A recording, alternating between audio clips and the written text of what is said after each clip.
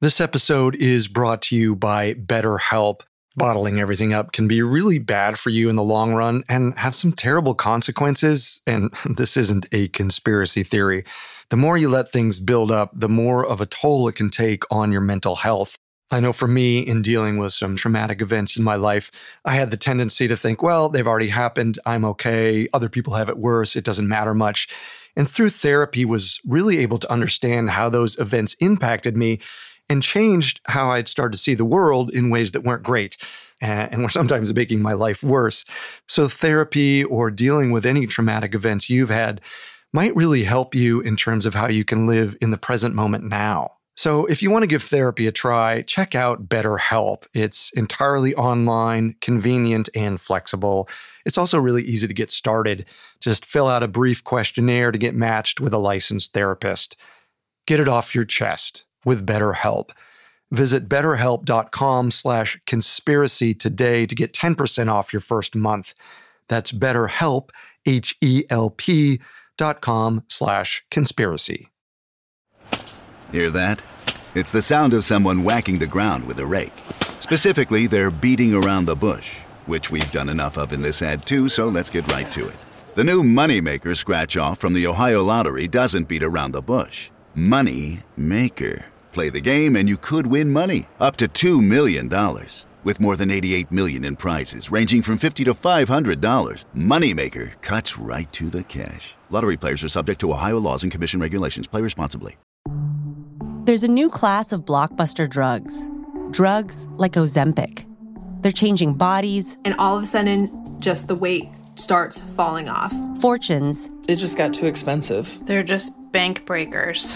And industries. There was a lot of excitement. There was a lot of skepticism. The impact of these drugs from business to health is just beginning. From the Journal, $1 Trillion Shot. Find it in the Journal feed wherever you get your podcasts.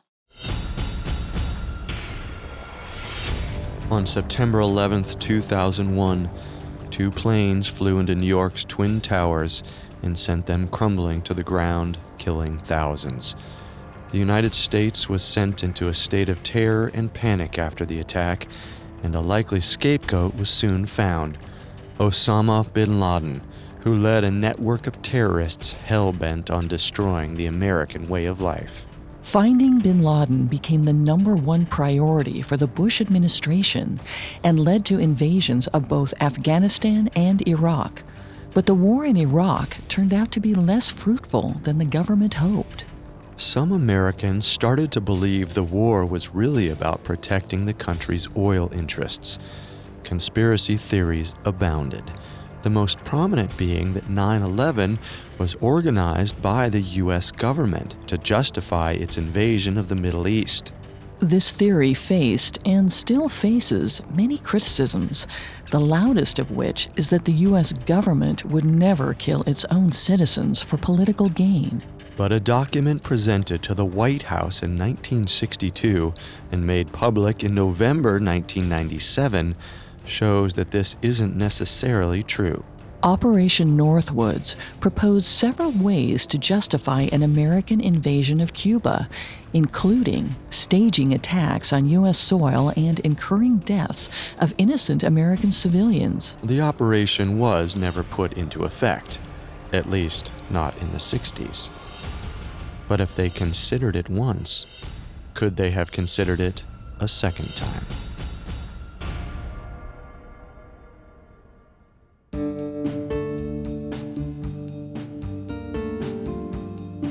Welcome to Conspiracy Theories, the Parcast Network show where we dig into the complicated stories behind the world's most controversial events and search for the truth. I'm Carter Roy. I'm Molly Brandenburg. And neither of us are conspiracy theorists. But we are open-minded, skeptical, and curious. Don't get us wrong. Sometimes the official version is the truth. But sometimes it's not. You can listen to previous episodes of Conspiracy Theories, as well as all of Parcast's other shows, wherever you listen to podcasts. Well, many of you have asked us how to help support the show, and if you enjoy the podcast, the best way to do that is to leave a 5-star review online. This is our second episode covering the events surrounding Operation Northwoods. Last week, we discussed the official history of the U.S. relationship with Cuba, from Castro's rise to power to the Cuban Missile Crisis. This week, we'll explore some conspiracy theories surrounding those tumultuous years. Conspiracy theory number 1. Top military and CIA officials deliberately sabotaged the Bay of Pigs invasion to embarrass President Kennedy and force him to commit more fully to overthrowing Castro. Conspiracy theory number 2. John F. Kennedy was assassinated in part because he refused to carry out Operation Northwoods, and the same officials who advocated for Northwoods attempted to use JFK's death as justification for an invasion of Cuba. And conspiracy theory number 3.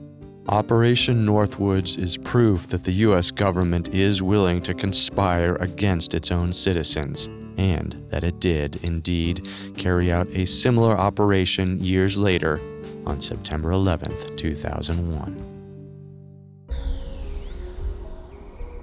When President John F. Kennedy was sworn in on January 20th, 1961, tensions with Cuba were reaching an all-time high, and the U.S. government was bent on stopping Castro in his tracks. Eisenhower's outgoing administration had already begun working on a plan to incite rebellion in Cuba and overthrow Castro's regime, the operation that would later become the Bay of Pigs. But Kennedy was adamant that all involvement from the United States be kept a secret. The invasion was designed to appear organic, an uprising from dissatisfied Cuban exiles and soldiers. Top CIA leaders didn't feel the same way as Kennedy, specifically the CIA director, Allen Dulles, and Richard Bissell, the deputy director of plans.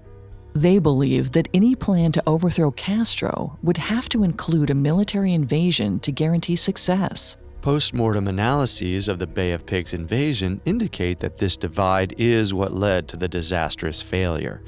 But conspiracy theory number 1 suggests that the invasion was always meant to fail, and that the CIA had specifically planned to do so in order to embarrass Kennedy in the global political arena. Let's dive in and see what really happened. When Kennedy took over the Bay of Pigs operation in January of 1961, the invasion was already mostly planned out, but with a few key differences from how it was eventually carried out.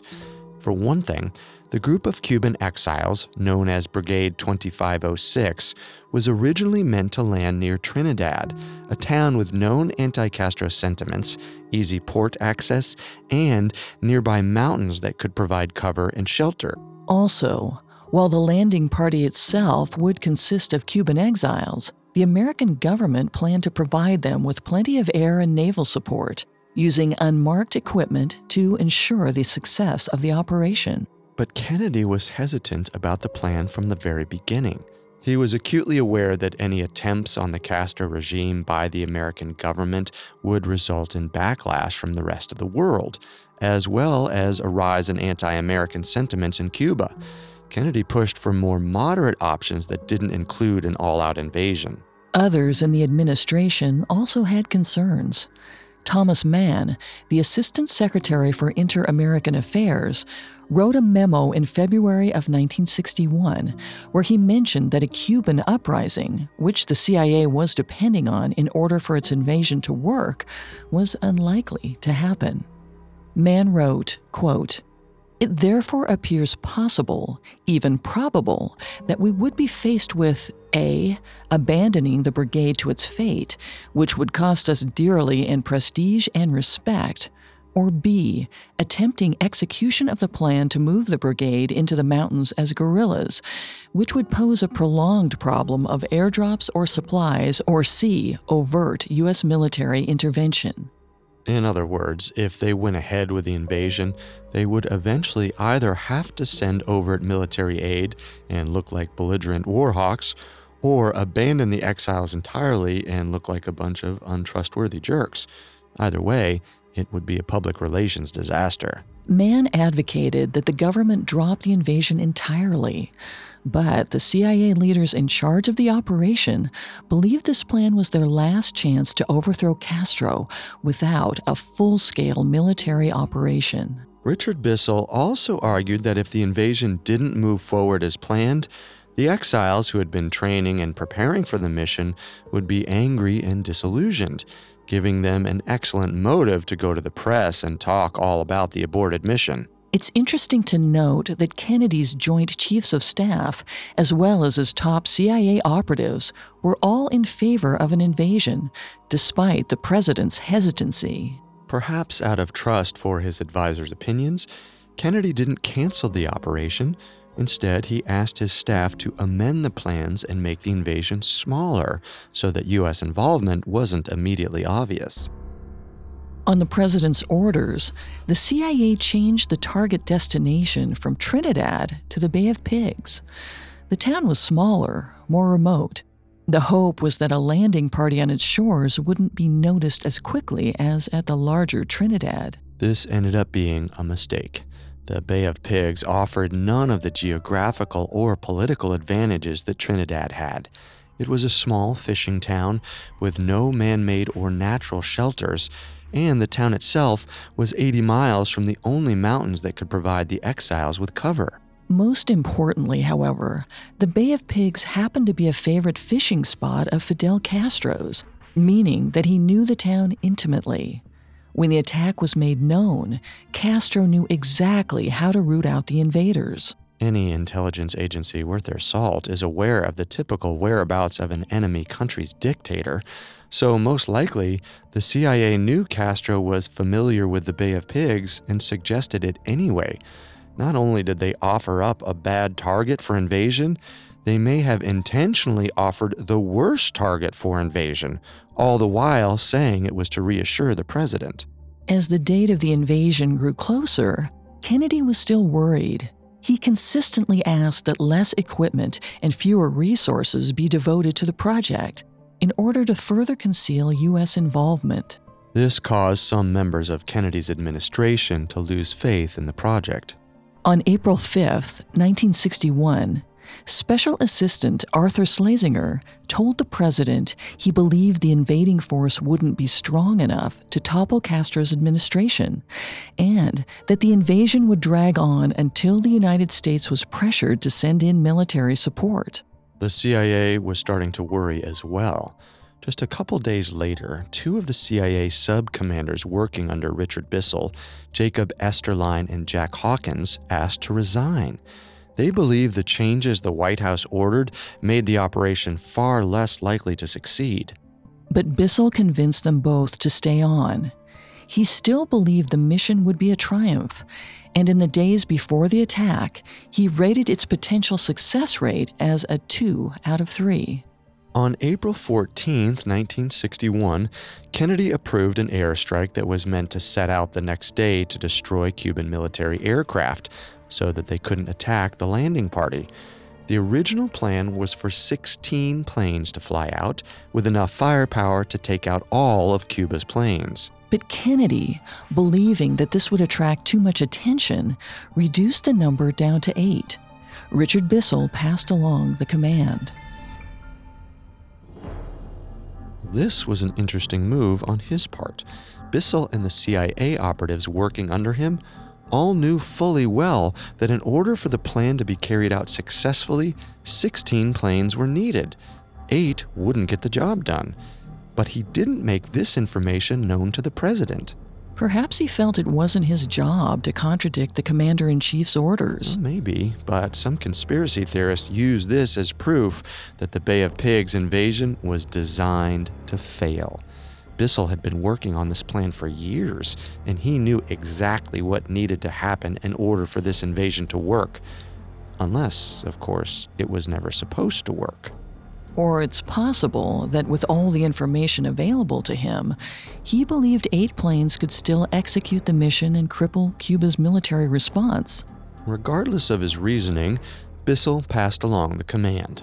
On April 15, 1961, 8 planes flew over Cuba, tasked with destroying all of the country's military aircraft. Instead, they only took out a portion of the planes, and a good portion of the ones they hit had been decommissioned already. Even worse, U.S. involvement was discovered almost immediately after the attack, thanks to an emergency UN meeting where the U.S. ambassador, who had no idea about the secret operation, accidentally presented photo evidence that proved the attacking planes were American. Despite this discovery, Kennedy proceeded with the invasion, but with even more caution. He canceled the airstrikes that were meant to assist the landing party, leaving the brigade with very little support. This was another red flag for the CIA. But again, despite their knowledge that the airstrikes were necessary for the success of the mission, they followed Kennedy's orders as morning dawned on April 17, 1961. What happened next is history. The Bay of Pigs was a grave military failure that embarrassed the Kennedy administration and led to escalated tensions between Cuba and the United States. It also led to strife between Kennedy and the CIA operatives that planned the mission. Allen Dulles and Richard Bissell were asked to hand in their resignations, and Kennedy started to distrust the information that he received from the agency. Looking back, it was clear that the invasion plan had many errors. The idea that 1,500 invaders could land undetected on Cuban soil, raise a rebellion, and overthrow a dictatorship seems completely outlandish. But hindsight is always 20/20. The question is, was the probable failure as obvious to the CIA at the time as it is to us now? Experienced CIA operatives spent years designing the plan, which is why some conspiracy theorists believe it's more likely that it was never meant to work in the first place. Instead, the final plan was designed with just enough flaws to embarrass Kennedy. The CIA hoped that by doing so, they would force Kennedy to refocus his efforts on overthrowing Castro by any means necessary. But there is another explanation for what happened. After the invasion failed, Richard Bissell and the CIA operatives overseeing the invasion made a startling admission. They believed that despite Kennedy's assurances to the contrary, the White House would agree to send military forces to Cuba once it was clear that the planned invasion was failing. So that seals the deal. The CIA knew the mission would fail, and they went ahead with it anyway. But this doesn't mean that Bissell didn't intend to sabotage the mission. It sounds like he still hoped the Bay of Pigs invasion could be a success. He just knew it might require military forces Kennedy hadn't yet agreed to. Still, the fact that CIA operatives knew the plan was bound to fail and didn't make any moves to stop it raises some suspicions.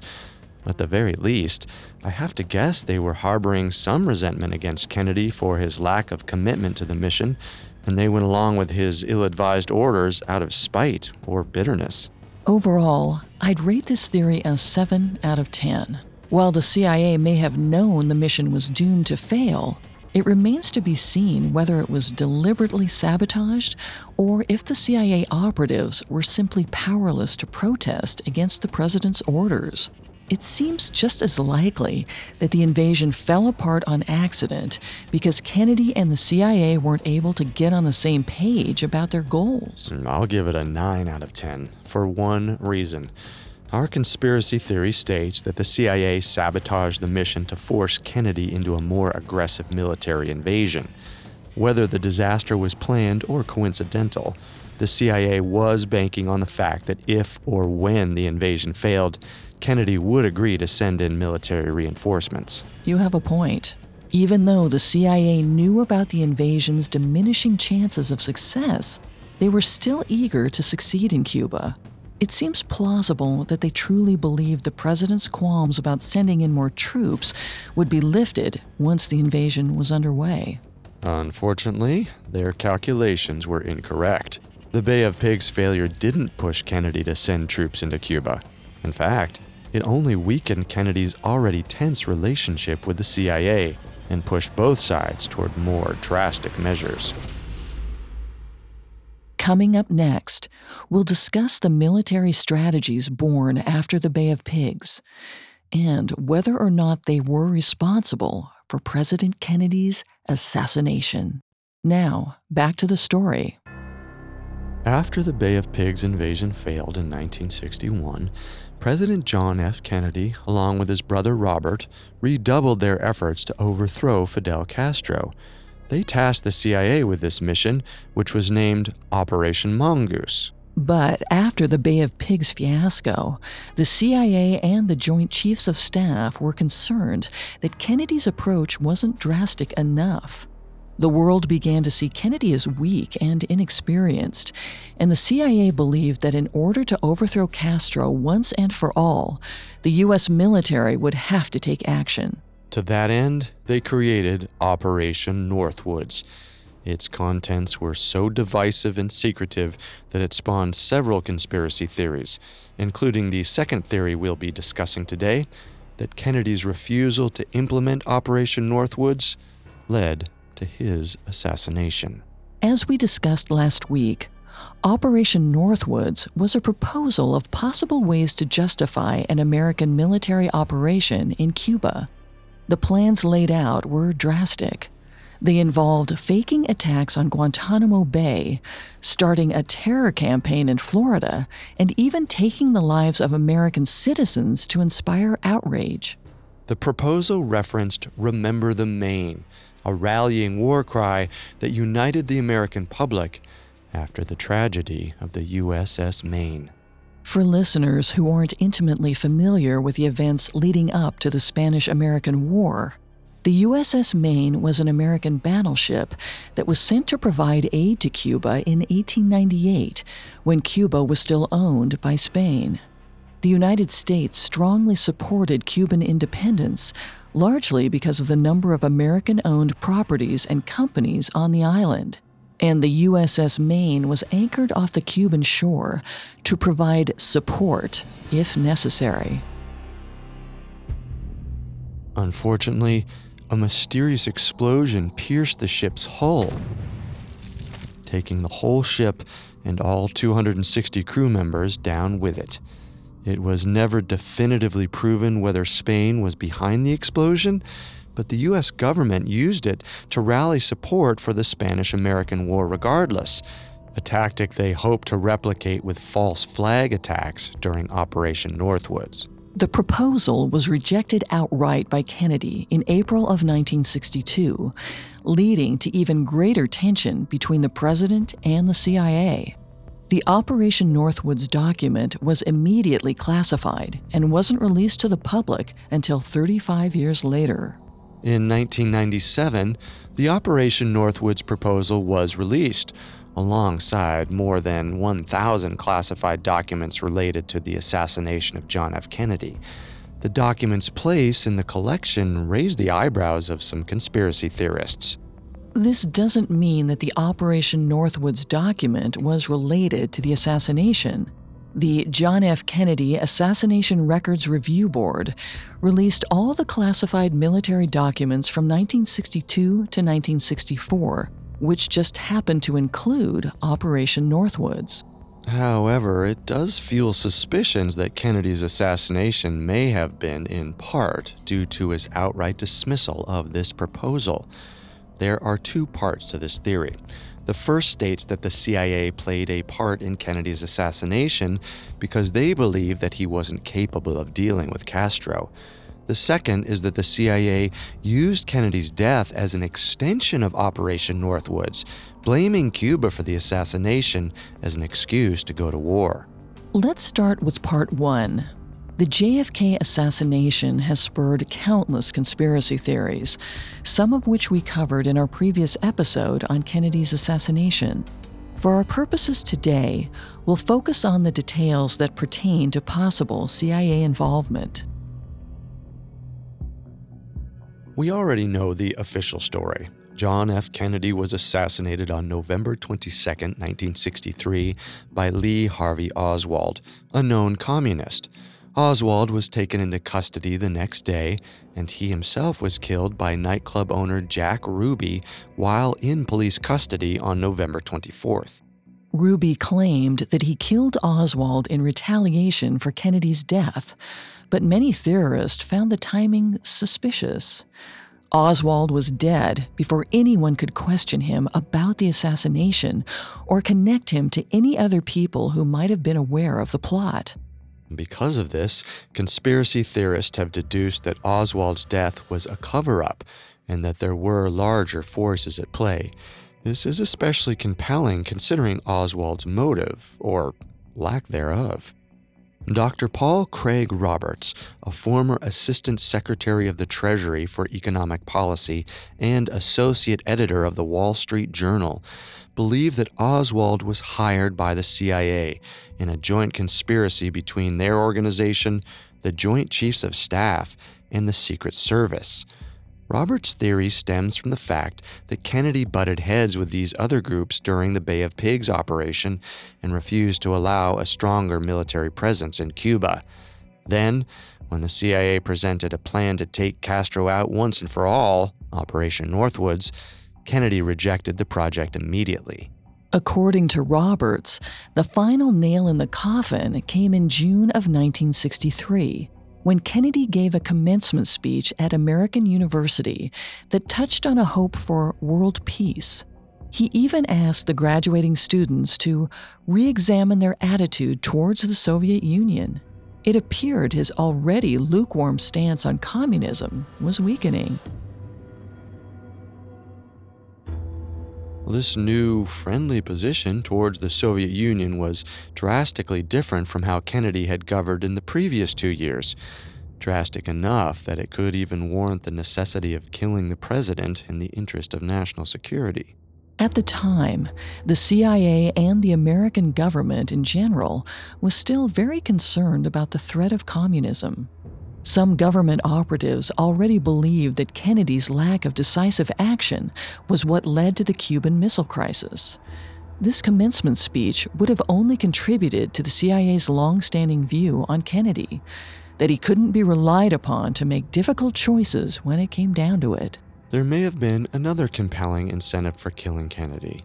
Operation Northwoods outlined several ways to incite national outrage towards Cuba and inspire a full-scale military invasion, some of which included American casualties.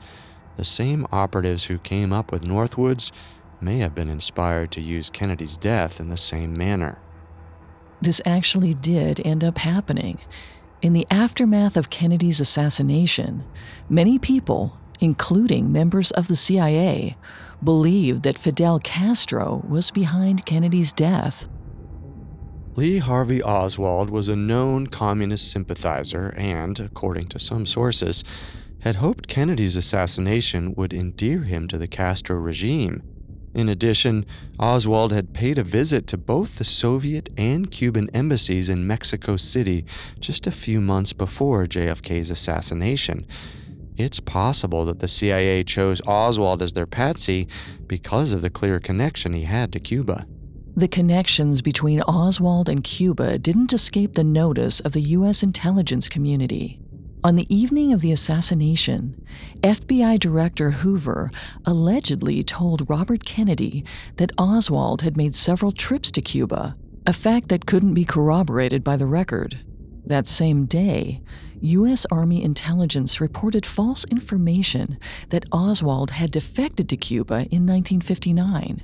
Robert Kennedy himself called a Cuban exile, Harry Ruiz Williams, and told him, quote, "One of your boys did this." For their part, the CIA also uncovered a number of links that connected Oswald to Cuba. Links that, for whatever reason, the agency hadn't bothered to investigate prior to the assassination. We need to remember that in 1963, technology was not what it is today. It would have been prohibitively difficult and time-consuming for government agencies to keep tabs on everyone who traveled to Cuba. But in the days following Kennedy's assassination, all the government's resources and manpower went into investigating Oswald and his ties to Cuba. A committee called the Warren Commission was drawn up to determine what happened during and leading up to the shooting. Among its members was Allen Dulles, the disgraced former director of the CIA who was fired after the Bay of Pigs fiasco. This led to immediate speculation that the CIA was attempting to use the assassination to spark a war with Cuba. However, this plan was presumed to hinge on finding Oswald already dead, allowing the government to frame him using the information about his ties to Cuba. Unfortunately for them, their patsy was found alive, and he spent 48 hours denying that he had killed anyone. Though conveniently, before Oswald got a chance to be thoroughly questioned, he was suddenly shot to death by Jack Ruby on November 24th, just 2 days after being arrested. In the end, it probably wouldn't have mattered if Oswald was alive or dead.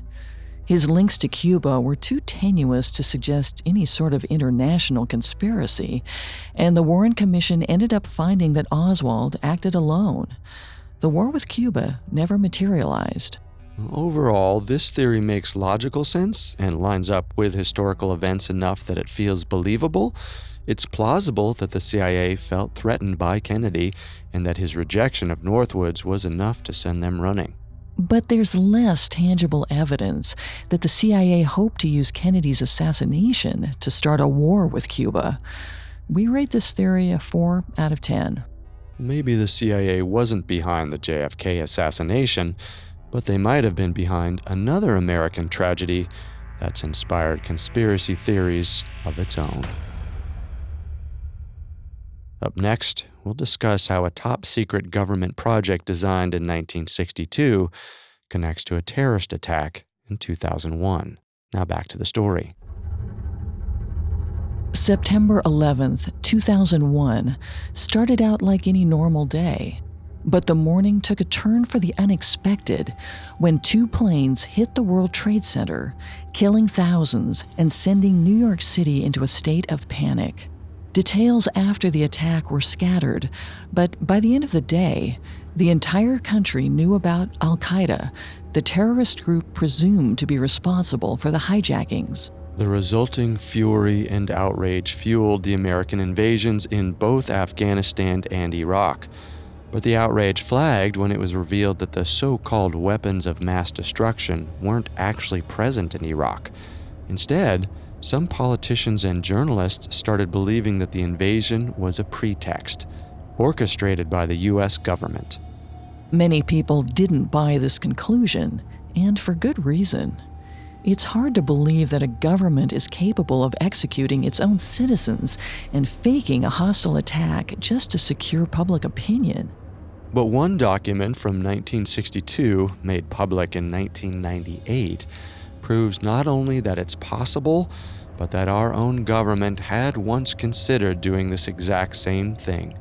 Now, this brings us to conspiracy theory number 3. A false flag mission modeled on Operation Northwoods was carried out on September 11, 2001, to justify an invasion of the Middle East and protect American oil interests. Much like the JFK assassination, the conspiracy theories surrounding 9/11 are a massive topic that would require several episodes to fully dissect. Today, we're going to be focusing in on only one aspect: the similarities between 9/11 and the proposed Operation Northwoods. As a bit of background, there are a number of details that lead conspiracy theorists to believe the attacks on the Twin Towers were more complicated than the official story suggests. The towers collapsed extremely quickly, almost at a free-fall rate. In videos of the attack, puffs of smoke can be seen coming from the sides of the building before it collapses. Now, some people believe this smoke came from bombs hidden within the building that were detonated once the planes hit. Theorists also point to flashes of light seconds before the planes hit the buildings, believing these to be missiles. Scientists examining the wreckage have suggested that a combination of the collision and the jet fuel led to an explosion that caused the buildings to come crumbling down. As for the puffs of smoke and flashes of light, they could be a product of the collision, or even something to do with the cameras the videos came from. Top scientists from the University of Edinburgh have weighed in on the matter, and their conclusion was that a typical Boeing 767 couldn't have caused the chain reaction that it did within the Twin Towers without some form of accelerant. As for the videos, every single camera that captured the event witnessed the same puffs of smoke and flashes of light. Let's let the matter rest there. We've proven the point. There's some reasonable suspicion that the attacks may have included more than just a plane collision. Now let's move on to the more relevant question. Whatever happened, was the U.S. government involved? To answer that, let's take a look at the government's response when it became apparent that the flights were hijacked. Robin Horton, a former air traffic controller, believes that the government must have had something to do with the attacks. Well, there's no other way the planes could have made it all the way to the Twin Towers without being stopped. According to Horton, the North American Aerospace Defense Command, or NORAD, monitors the skies 24/7 with extremely sophisticated radar. Every single aircraft in the country is tracked from takeoff to landing. If a plane goes missing or deviates from its flight plan, NORAD knows about it immediately and sets about fixing the problem. NORAD, by the way, is supervised by the Pentagon.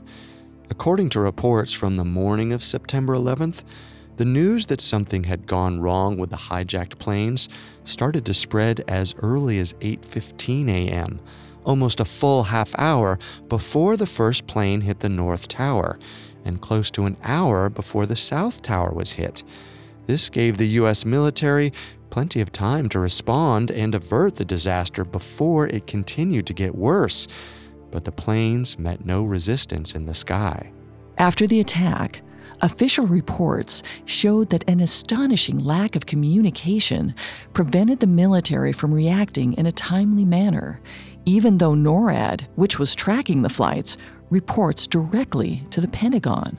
Not only was the military response unusually sluggish, even the president and the Secret Service were slow to respond. On the morning of September 11th, President Bush was reading to a classroom of children at a school in Florida. He hadn't yet entered the classroom when his chief of staff, Andrew Card, informed him that a plane had hit the first tower. At the time, no one knew what was happening, and President Bush decided to continue with his reading as planned. Some people in his administration believed that the plane collision could have been an accident, so the isolated incident wasn't enough to establish panic. But when the second plane hit, there was more of a consensus. Card whispered into Bush's ear minutes after he started reading, quote, "A second plane has hit the second tower. America is under attack," end quote. Curiously, however, Bush decided to stay in the classroom for an additional 10 minutes. Commenting on the incident in later years, he noted that he didn't want to scare the children. But conspiracy theorists have laid down other opinions, namely that Bush knew about the attack. White House protocol should have kicked in at that point. Standard procedure dictates that the president, as well as top leadership in the White House, be taken to a secure location in the event of a terrorist attack. The lack of immediate action was especially reckless, considering that the terrorists might have known Bush's whereabouts as well.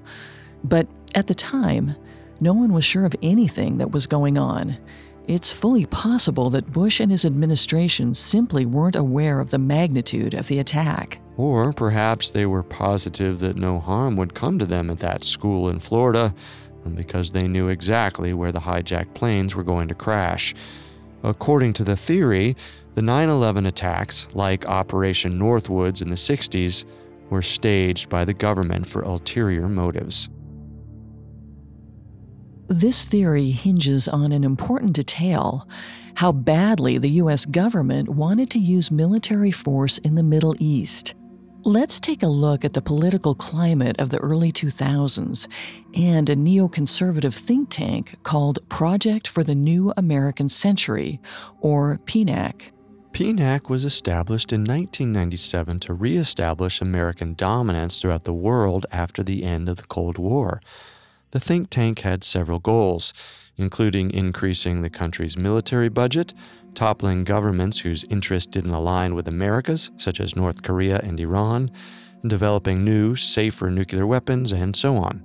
PNAC reported that while the world was currently at peace, the global order must have a secure foundation on unquestioned U.S. military preeminence.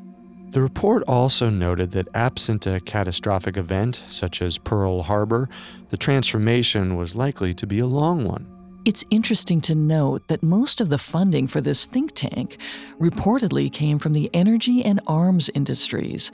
In short, industries that would benefit the most from a heavily armed, military-dominant United States. These same industries were also the primary funders of George W. Bush's presidential campaign, and many of the key members of the think tank, including future Vice President Dick Cheney, Jeb Bush, and other top conservative politicians in Washington, went on to assume positions of power in Bush's administration. These politicians had been advocating for a war with Iraq long before Bush's election. In 1998, many of the founding members of PNAC wrote a letter to President Clinton urging him to prioritize the removal of Saddam Hussein's regime from power. While this letter proved unsuccessful, the same PNAC members found their opportunity in the aftermath of the 9/11 attacks. Within days of the attack, they were urging President Bush to attack Iraq, despite the fact that there was no evidence to tie Iraq to the attacks. The similarities to Operation Northwoods are clear enough, but the lack of a concrete connection between 9/11 and Iraq actually leads me to believe the attacks weren't staged to bolster support for war. If the government had planned the whole thing, wouldn't they have taken a little more care to tie the attacks to the country they wanted to invade?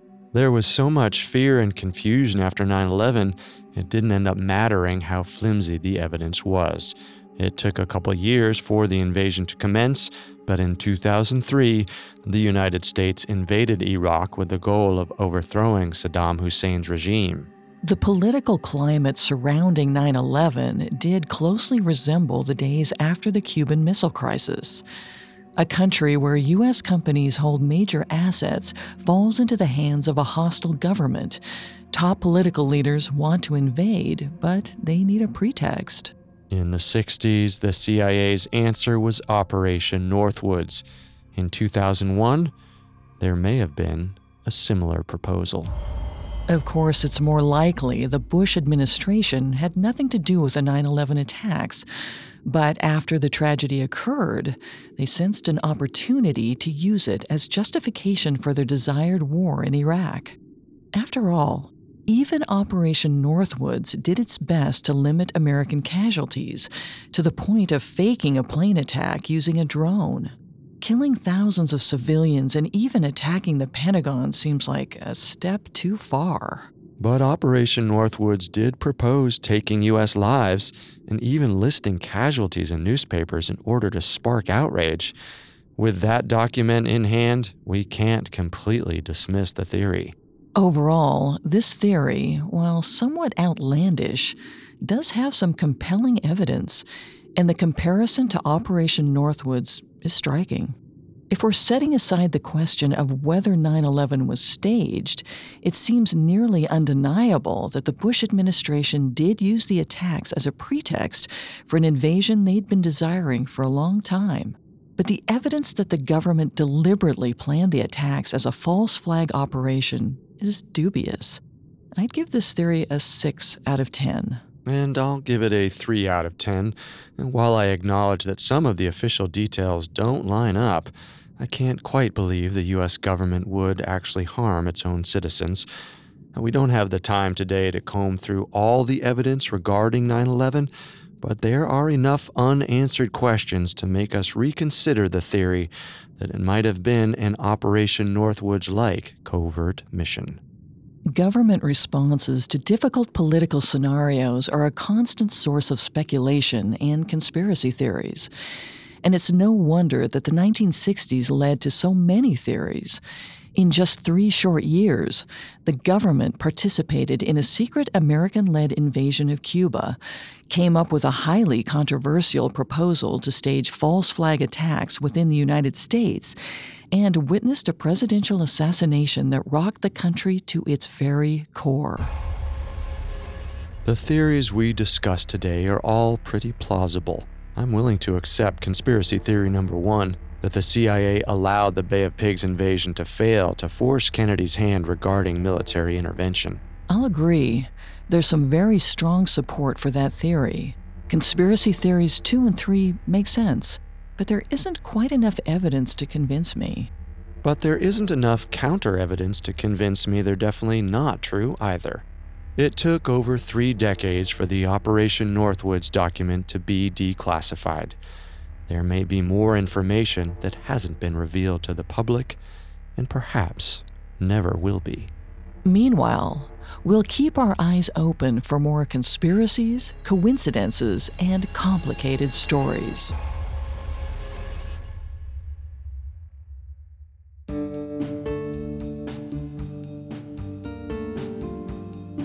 Thanks for tuning in to Conspiracy Theories. We'll be back Wednesday with a new episode. You can find more episodes of Conspiracy Theories, as well as all of Parcast's other shows, on Apple Podcasts, Spotify, Stitcher, Google Play, CastBox, TuneIn, or your favorite podcast directory. Several of you have asked how to help us. If you enjoy the show, the best way to help is to leave a 5-star review. And don't forget to follow us on Facebook and Instagram @Parcast and Twitter @Parcast Network. We'll see you next time. Until then, remember, the truth isn't always the best story. And the official story isn't always the truth. Conspiracy Theories was created by Max Cutler, is a production of Cutler Media, and is part of the Parcast Network. It is produced by Max and Ron Cutler, sound designed by Carrie Murphy, with production assistance by Ron Shapiro and Paul Mahler. Additional production assistance by Maggie Admire and Freddie Beckley. Conspiracy Theories is written by Liz Dorovitson and stars Molly Brandenburg and Carter Roy.